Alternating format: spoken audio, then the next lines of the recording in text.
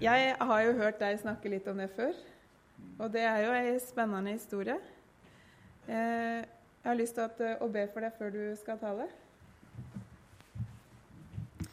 Ja, Jesus, jeg vil takke deg for at du bruker oss mennesker, sånn som vi er, til å fortelle andre om deg. Takk for at du har utrustet oss og gitt oss det vi trenger ifra deg til å leve sammen. Og jeg ber om at vi må få hjelpe hverandre, og at Gudmund nå må få tale ditt ord, fortelle fra sitt liv, at vi kan få se hvor store ting som du gjør i oss og blant oss, Jesus. Jeg takker deg og priser deg for alt du gir til oss, og alt du gjør for oss. Amen. Ja, takk skal du ha. Det er jo spennende dette her, dere, og jeg må jo bare innrømme det at en skjelver litt. Det er litt spesielt å gå inn i det her og formidle på en sånn måte. Det blir jo ikke en vanlig tale med en tekstutlegging, det blir jo en mer fortelling. Og så når en ble klar over dette her, da, så tenkte jeg at nå skal jeg invitere mine venner i Gårdstad. De som jeg har hatt en relasjon til, og de som jeg jobber sammen med. Og så er det kjekt å se at dere er. Det setter jeg pris på. Det gjør jeg også. Fordi at det er jo 20 år av mitt liv har jo vært sammen med dere. Og klart det at det har preget meg, og det er både på godt og vondt, men mest på godt. Mest på det gode, og vi har opplevd mye sammen. Og det også kommer jeg en del inn på. Og som sagt så har jeg den siste veka vært 3 turer østover, og jeg har fortalt dette for meg selv opp til mange, mange ganger. Og skal jeg ta med alt det jeg har fortalt for meg selv, så er jeg sikker på det at da holder ikke den tid jeg har satt, en halv time, men jeg tviler på om den holder likevel. Og så får vi se, og i går kveld da så setter jeg opp noen punkt, og det er ikke sikkert at jeg rekker å gå inn på alle punkter. Men vi skal i hvert fall begynne, og jeg skal i hvert fall slutte av. Det lover jeg. Og det har vært både fornyende, og det har vært godt på en måte å gå igjennom dette, gå tilbake i livet og se på hva har en egentlig fått opplevd, hva har en sett, hva har en vært med på. Og det som har forundret meg når jeg har sett tilbake, det er her har vært snakket litt om bønn, og det har jeg alt den har opplevd gjennom bønn, det forundrer meg når jeg ser tilbake. Mange små ting, ja, men du verden hvor mye det var likevel. Jeg var tenåring og ungdom på 70-tallet. Og vi vet det at 70-tallet det var på mange måter spesielt. Vi har alle hørt om 68-erne. Og det var mange radikale bevegelser som ploppet opp på 70-tallet. Politiske, særlig på venstresiden av politikken, som hadde sine kampsaker mot kristen påvirkning i skole, barnehage osv. Og vi som vandret litt rundt omkring og var i Bergen og andre byer, så møtte vi dem overalt. Og den som var student, og som forsvarte for eksempel den kristne formålsparagrafen i studentmiljøet, og særlig lærerskoler og barnehageutdanning i den tiden, den fikk jammen santen høre. Det kan Norden vitne mye om og fortelle mye om. Hun var en av de som vågde å fronte forsvar for den kristne formålsparagrafen inn i dette miljøet, og sannelig vi fikk hun høre det.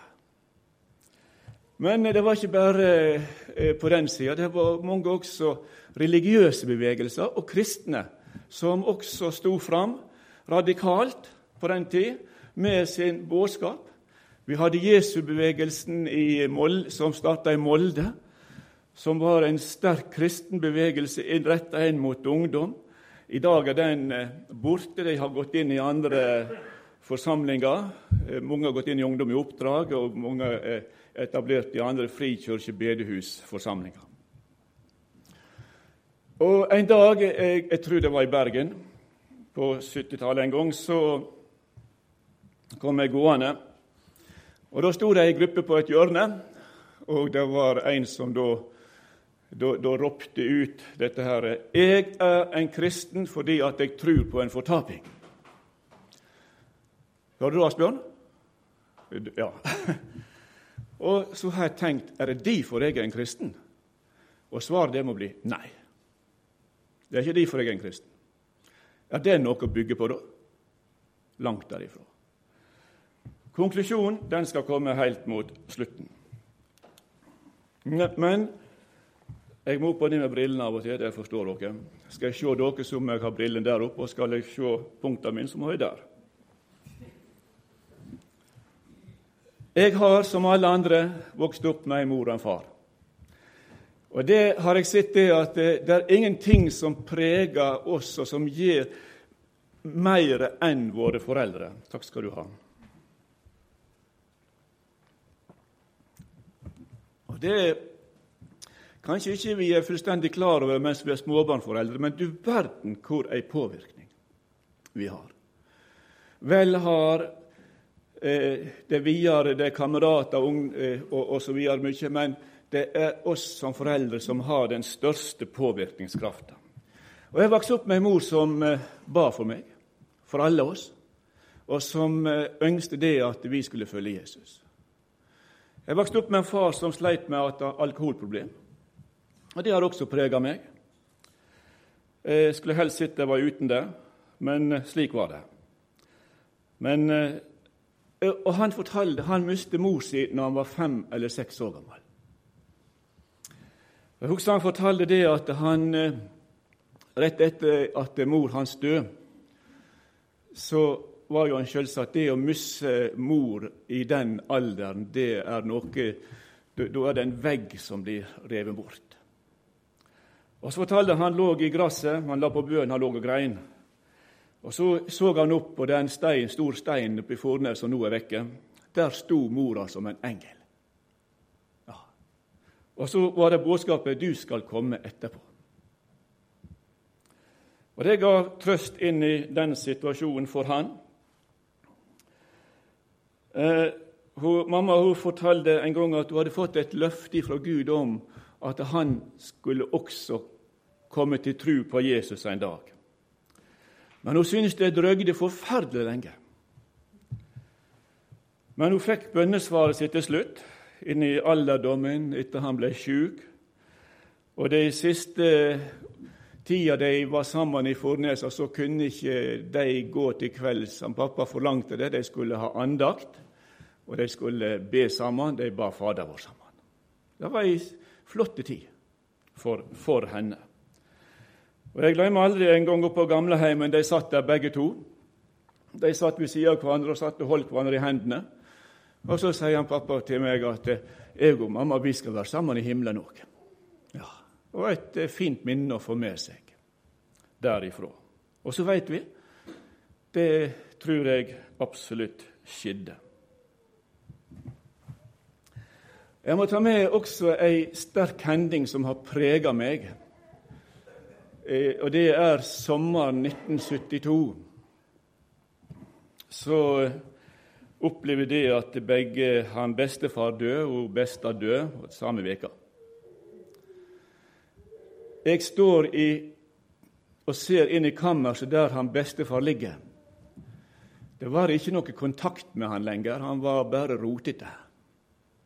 Han var jo 93 år. Han hadde vært syk da siden jul.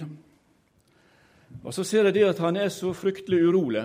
Jeg var 16,5 år på den tid. Og så kavet han noe felt, det var ingenting råd å forstå ut av det han sa. Og så plutselig så kommer hendene fram under dyna og folder, så løfter han dem opp. Og så sier han med klar røst, takk Jesus for at du har tilgitt meg alle mine synder. Og så dette ned at det var de siste klare ordene fra bestefar. Ja. Det var nok det. Det var nok. Og det er klart at dette er et minne som en bærer med seg. Her er noe mellom liv og død som noe mer enn bare det. Så kommer jeg da noen måneder videre, høsten 1972. Der kom jeg selv til et kristent standpunkt på Framnes folkeskole. Jeg hadde vel og merke lovt mine kamerater det at jeg skulle aldri finne på å bli en kristen på denne skolen. Men jeg har brått løftet, og jeg har aldri angret på det. Litt kort om det. Jeg og en kamerat vi gikk inn på det som ble kallet vitnemøte på en torsdagskveld. Og det syntes vi var begge to når vi gikk ut at dette var helt forferdelig. Og vi lovde oss selv, vi skulle aldri mer inn på dette, fordi at dette var tøffe saker. Det var det. Men det var ikke lenge før han og jeg begynte å gå der igjen. Begge to. Og så skjedde det at jeg satt der, og så kjente det at hjertet det slo her, og så sa jeg til Jesus, hvis at du vil at jeg skal gi til kjenne at jeg tror på deg, så må du gjøre et eller annet. Ja. Og så var ikke lenge, så var det en, så tok han Bibelen sin, og så skubbet han bort for meg, og så pekte han, Gudmund, nå reiser du deg, og så leser du dette. Ja, hva skulle jeg gjøre? Jeg gjorde det, jeg reiste meg opp, og så las jeg. Det var Johannes 1,12, og det har fulgt meg etterpå. For alle de som tok imot han, de gav han rett til å være Guds barn, de som tror på navnet hans. Forstod ikke så mye ut av det, bare sette meg ned at det. Og så opplevde en det at den ble tatt så enormt imot. Så husker jeg også et annet minne derifra. Jeg kommer inn i gangen, og der sitter en del ungdommer og synger, spiller gitar, så synger denne sangen «Rein og rettferdig, himmelen verdig, er jeg i verdens frelser alt nu». Ordet forkynner at mine synder kommer han aldri mer i hug.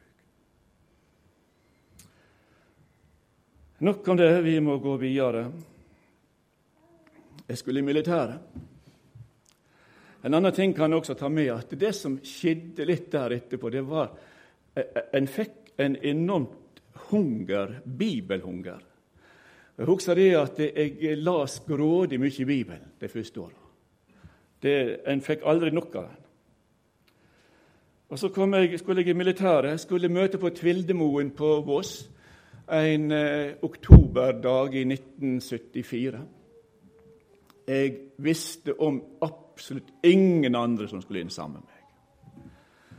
Og jeg husker det at jeg gikk der, og så ba jeg til Jesus, nå må du vise meg en person som jeg kan få være sammen med, og som også er kristen.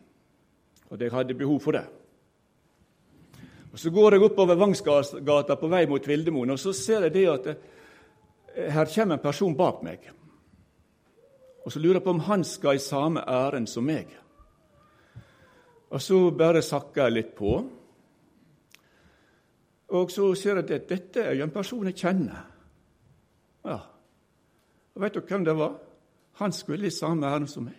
Det var en Kåre Fauske. Ja. Han skulle i militær også. Så vi gikk nå sammen, og vi satt sammen på bussen helt ned til Evjemoen.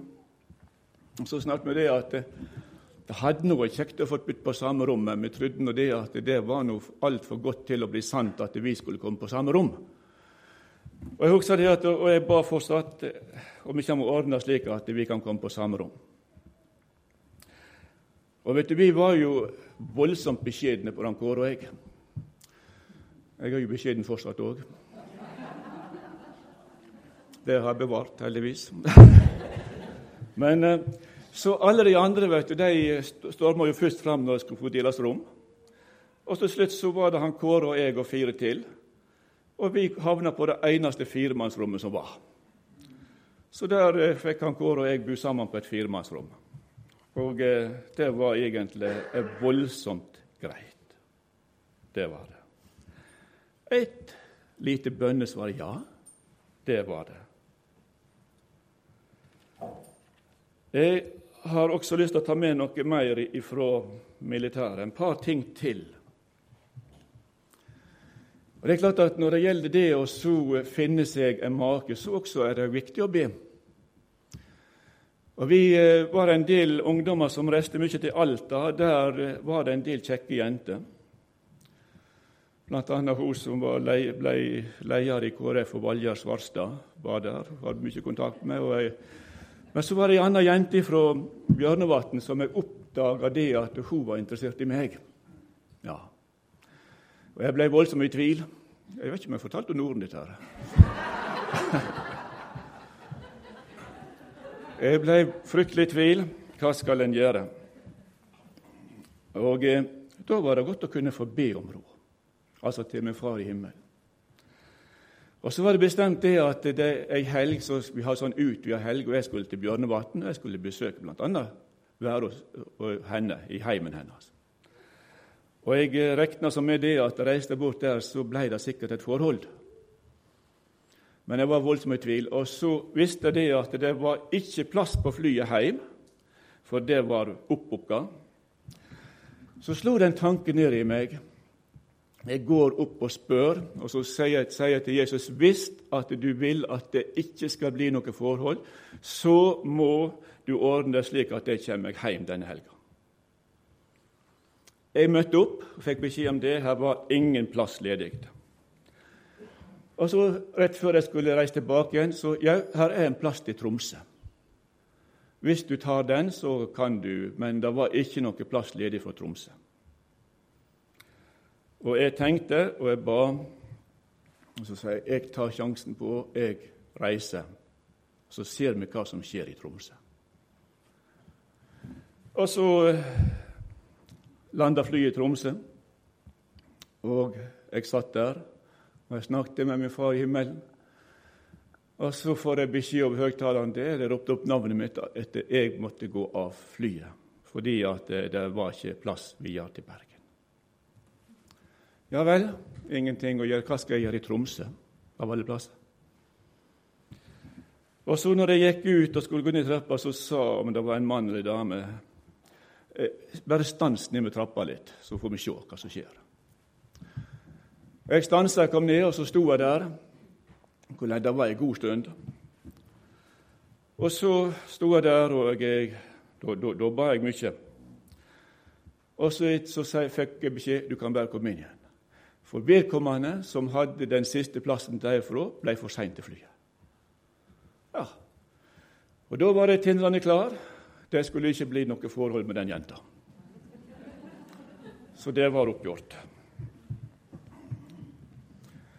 Og hadde nå historien vært helt fullkommen, da, så hadde jo Norden vært den første gang traff når jeg kom til Bergen, men det var ikke det. Det var en god stund etterpå. Så det er sånne småting, og det er som også er store ting i livet. Jeg har lyst til å ta med noe fra tida i Finnmark. Jeg har jo fått vært 18 år sammenhengende fulltidsarbeider i Indremisjon og var 5 år i Finnmark.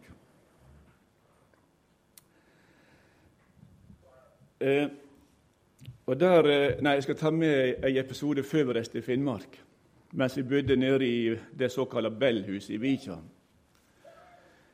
Og så har vi det ofte det at livet det går i bølgedaler. Jeg husker det at jeg tror det var høsten 1983. Jeg hadde en fryktelig tung periode. Jeg så mørkt på meg selv. Jeg synes det at jeg strakk ikke til. Kunne Gud virkelig akseptere meg? Jeg fordømte meg selv, husker jeg. Og jeg var i et enormt mørke, og så måtte jeg bare ut og gå en kveld. Og så kommer jeg opp forbi gamleskolen, den svingen der rett før jeg kommer opp til denne eneste rundkjøringen vi har der. Og der egentlig kommer det et lysstråle fram i veien for meg. Og inn i dette lysstrålen, der står det i skrift. Og der er sitert et bibelvers. Men det stod ikke akkurat slik som det står i Bibelen. I Bibelen står det, så finnes det da ingen fordømming for den som er i Kristus Jesus. Men vet du hva som stod der? Med lysende skrift så stod det, så er det da ingen fordømming for deg, Gudmund, fordi du er i Kristus Jesus. Det skjedde ned med gamleskolen i svingen der. Der kom dette lyset, og der kom denne skrifta. Og så forsvant alt det tunge, alt det mørke. Jeg er jo i Kristus Jesus. Hvorfor skal jeg fordømme meg når han ikke fordømmer meg? Ja. Og så hadde vi noen år i Finnmark. Ta med en historie, jeg har lov å fortelle den. 2. juledag 1988 så ringer telefonen klokka 12 natta. Vi hadde besøk av noen. Og så tar jeg telefonen, og så er det ei dame-jentestemme som sier at nå tar jeg livet mitt. Jeg var snakkende ganske lenge med henne. Jeg fikk kontakt med henne senere. Vi hadde en god del møtepunkt. Hun sleit virkelig med livet sitt, denne jenta. Hun hadde hatt noen selvmordsforsøk og var bestemt på å avslutte livet. Vi fikk sendt henne til Frihamnsenter i Skånevik til Hans Olav Tungesvik. Fikk mye hjelp der nede. Og hun gikk en god del på bedehuset, gikk i en del andre forsamlinger, begynte å gå. Var fullstendig fremmed for det med kristen påvirkning. Jeg glemmer aldri, vi satt på kontor, vi hadde noen møtepunkt, og jeg husker vi siterte sammen. Hun las opp at Johannes 3, og særlig vers 16. Og så en dag så begynner hun å be. Og så ser jeg midt i bønnen, så skjer det et eller annet. Hun får et nytt lysglans over ansiktet. Der skjedde dette at hun ble fylt av det vi kan kalle Den hellige ande. Hun fikk på sin måte ta imot trua på Jesus. Og så kommer vi til en sommer 1993, og jeg skulle forlate Finnmark, og så banket det på døra en av de siste dagene. Jeg vet ikke om jeg var alene oppe da, eller om det var honoren, og ungene reiste jo litt før meg. Og så kommer hun med en blomst, og så sier hun det at i dag, Gud, må jeg takke deg fordi at jeg lever. For hadde ikke jeg vært for deg, så hadde ikke jeg vært i live nå.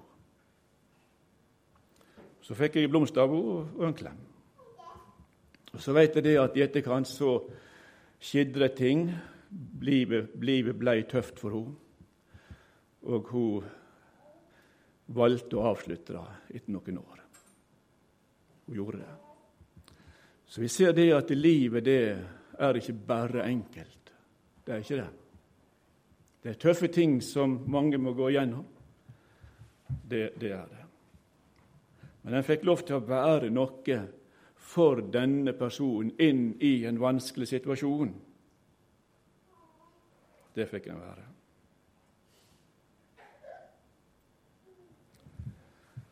Så har jeg fått hatt 2 arbeidsgivere som jeg får sette stor pris på. Jeg har fått vært i Indremisjonsforbundet i 18 år, og nå har jeg vært tilsatt i Kårstad i 20 år. Helt utrolig.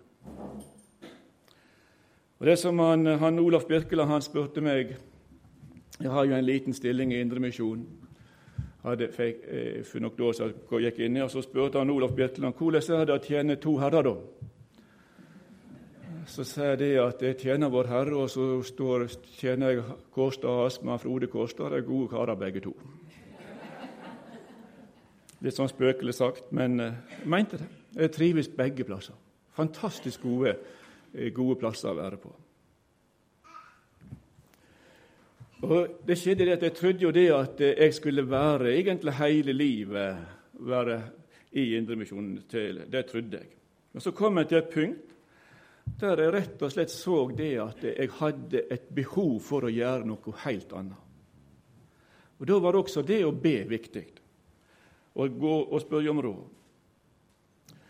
Og jeg prøvde meg i Kårstad en sommer, og syntes det var spennende og greit.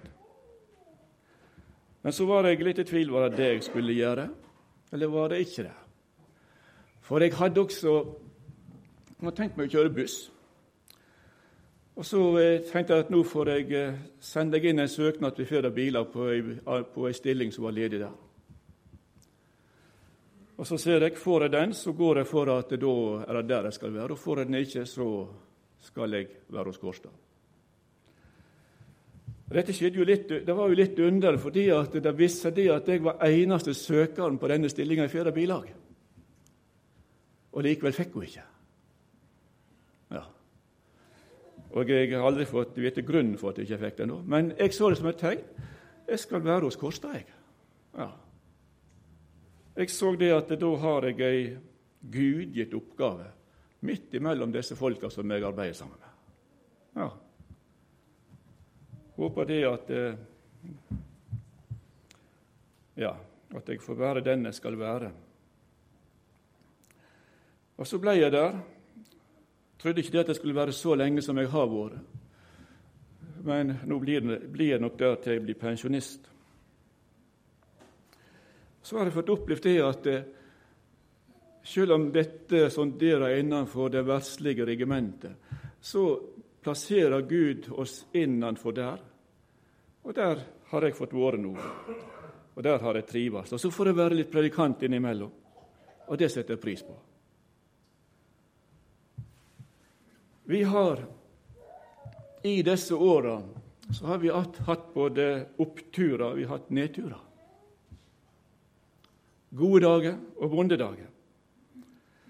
Jeg tenkte på det at nå i løpet av de 11 siste årene så har vi mistet 6 gode medarbeidere, blant annet sjefen vår. 2 i ulykke og 4 på grunn av sykdom. Det er klart det at dette preger oss alle sammen. Det har preget meg, det har preget våre kollegaer. Og jeg tror også det har ført oss nærmere sammen hverandre. Slik at vi står sammen, også i de tunge, vanskelige tidene som møter oss. For klart, dette har vært tøft, det har det. Fordi at de har vært så alt for unge når de gikk ut av dette livet. Vi skulle ha hatt det så mye lenger imellom oss. Og det har vist oss det at livet det er egentlig kjørt. Vi kan ikke bestemme oss for det at vi skal bli så og så gamle. Det livet er kjørt, og vi er her den tida vi er her. Og så har vi hatt disse 6 vanskelige, tunge avskjedene med gode venner, nære medarbeidere. Det har preget meg, og det har preget oss alle sammen. Og det har gjort noe med oss. Så har vi hatt gode stunder. Vi har hatt oppturer. Vi får være sammen. Og det er klart dette gjør også noe med meg som kristen. Det har formet meg også som kristen. Det har også gjort noe med meg som forkynner. Og det å formidle disse møter, også disse tunge stundene som vi har vært igjennom. Og jeg synes det er også riktig å ta med dette som jeg nå har nevnt, og det er jo også en av grunnene til at jeg setter pris på at dere er her i formiddag. Fordi at dette er noe vi står sammen om. Også når livet bytter imot, så står vi sammen. En har hatt noen opplevelser også som sjåfører. Jeg skal ta med en par stykker. Det kan hende jeg greier tidsskjemaet mitt. Jeg hadde en merkelig oppleving i Oslo for noen år siden. Jeg leverte et lass for Bolseth glass inn i sentrum. Og jeg skulle levere det om morgenen. Og så hadde jeg parkert en plass for å få loss eneste plassen av mulighet å stå. Så kommer det ut en person som var grådig sint på meg. Fikk beskjed om det å komme derifra med en gang, fordi at jeg hindret inngangen til hans forretning. Så sa jeg dette tar 5 minutter, og så skal jeg flytte meg. Nei, sa han, flytter jeg med en gang. Så sa jeg, nei, sa jeg flytter ikke meg. Ja, da ringer politiet. Så sa jeg, ja, men kan ikke du ringe politiet, sa jeg. Men jeg lover ikke å stå og vente på politiet. Vi fikk litt av, og jeg skulle til å kjøre, og så kommer en person bort til meg. Han som var leder for dette prosjektet til Bolseth glass der. Han var østfolding. Så kommer han bort til meg, og så jeg ville jo komme vekk derifra, men så jeg de at han hadde noe på hjertet, han. Og så spør han meg, sier meg, du er en kristen, du? Ja, sa jeg. Først og fremst så må jeg takke deg for den måten du behandler denne personen, for han er fryktelig vanskelig å ha med å gjøre. Men så sier han det at har du 5 minutter? Jeg må snakke med noen. For jeg sliter så enormt, jeg er ny som kristen. Jeg kjenner ingen andre kristne. Jeg kjenner ikke deg heller, men jeg kjente det var noe. Har du 5 minutter? Så fikk vi 5 minutter med denne personen. Jeg har aldri møtt han hverken før eller senere. Men en husker på han innimellom.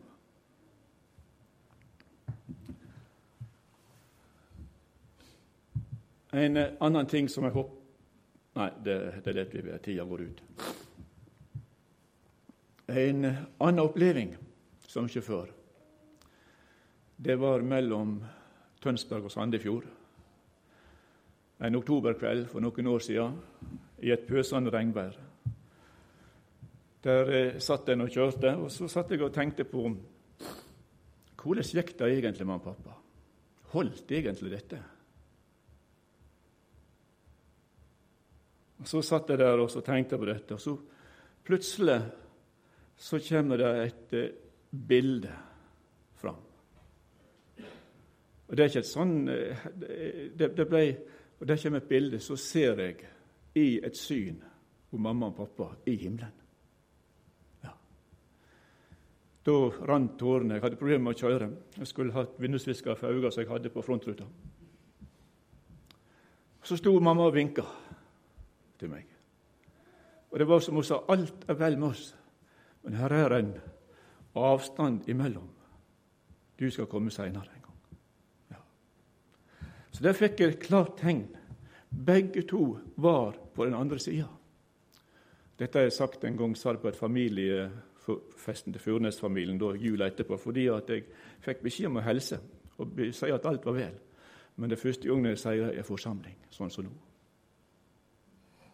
Men det var en sterk oppleving å få et lite gløtt inn om den andre siden.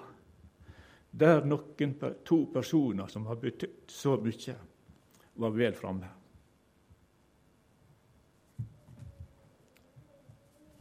Og dette sier meg noe om det at det som en prøver å bygge livet på, det er en realitet.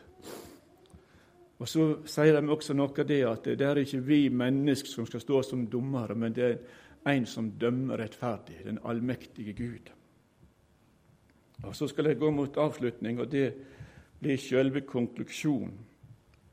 Og da går det 10 år tilbake. Ganske nøyaktig en oktoberdag for 10 år siden. Og da ser jeg det at her er en del som sitter i denne forsamlingen som var med denne oktoberdagen. Da var vi nemlig samlet i Jerusalem, nede i Israel. Med hos Miloanni, for hun husker det. Ja. Hun var der. Og vi var ute på Gordons Golgata, og der hadde vi nattverdsgudstjeneste. Og av alle ting så skulle jeg få leie denne nattverdsgudstjenesten der på Gordons Golgata. Og jeg husker det at hvis det ikke tar alt for mye feil, så holdt jeg en liten andakt ut ifra de ordene i Hebreabrevet 2, vers 9-10. Men han som for en stutt tid var sett lågere enn englene, Jesus, han ser vi, krona med herligdom og ære, fordi han lei døden, så han ved Guds nåde skulle smake døden for alle. Da han førte mange barn til herligdom, sømde det seg for han, som alt er til for, og alt er til ved, og fyllenda frelseshovdingen deres gjennom lidingar. Dette det las en, og dette holdt en da en liten andakt ut ifra, der vi står i gravhagen, litt ut forbi Jerusalem. Om det er den rette plassen, det strides det lærdom. Men vi ser tydelig hodeskallen, og vi ser tydelig at det her, slik som vi har lært det gjennom bibelsoga, de som hadde den på skolen og som har lest i sin bibel, det er så identisk med det som vi leser. Og så ser vi at det der, så en der stod disse 3 korsene. Og han som hang på det midterste korset, som gjorde soning for mitt liv, for mine synder. Han lever i dag. Og det ser vi når vi vandrer igjen i Israel. Det er så masse spor etter han.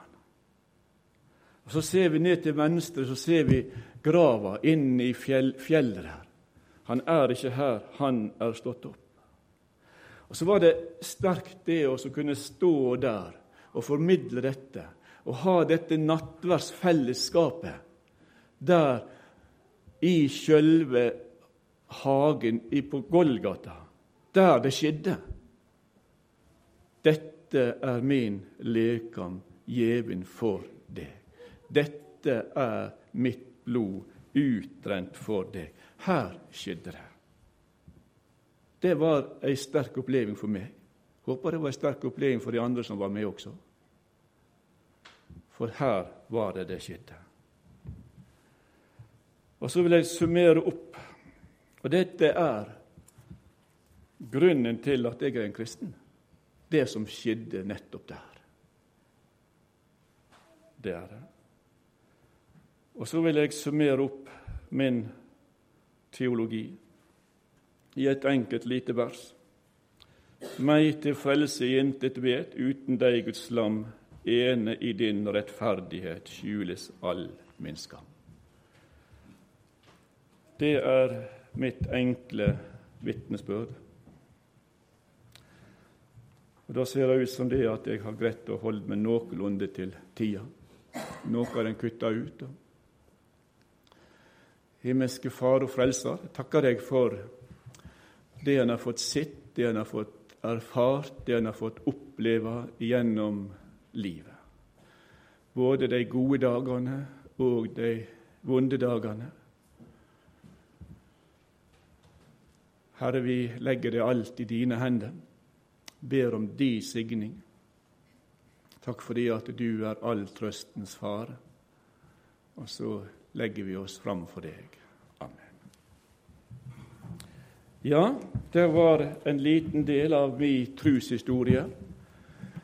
Håper det at det var interessant.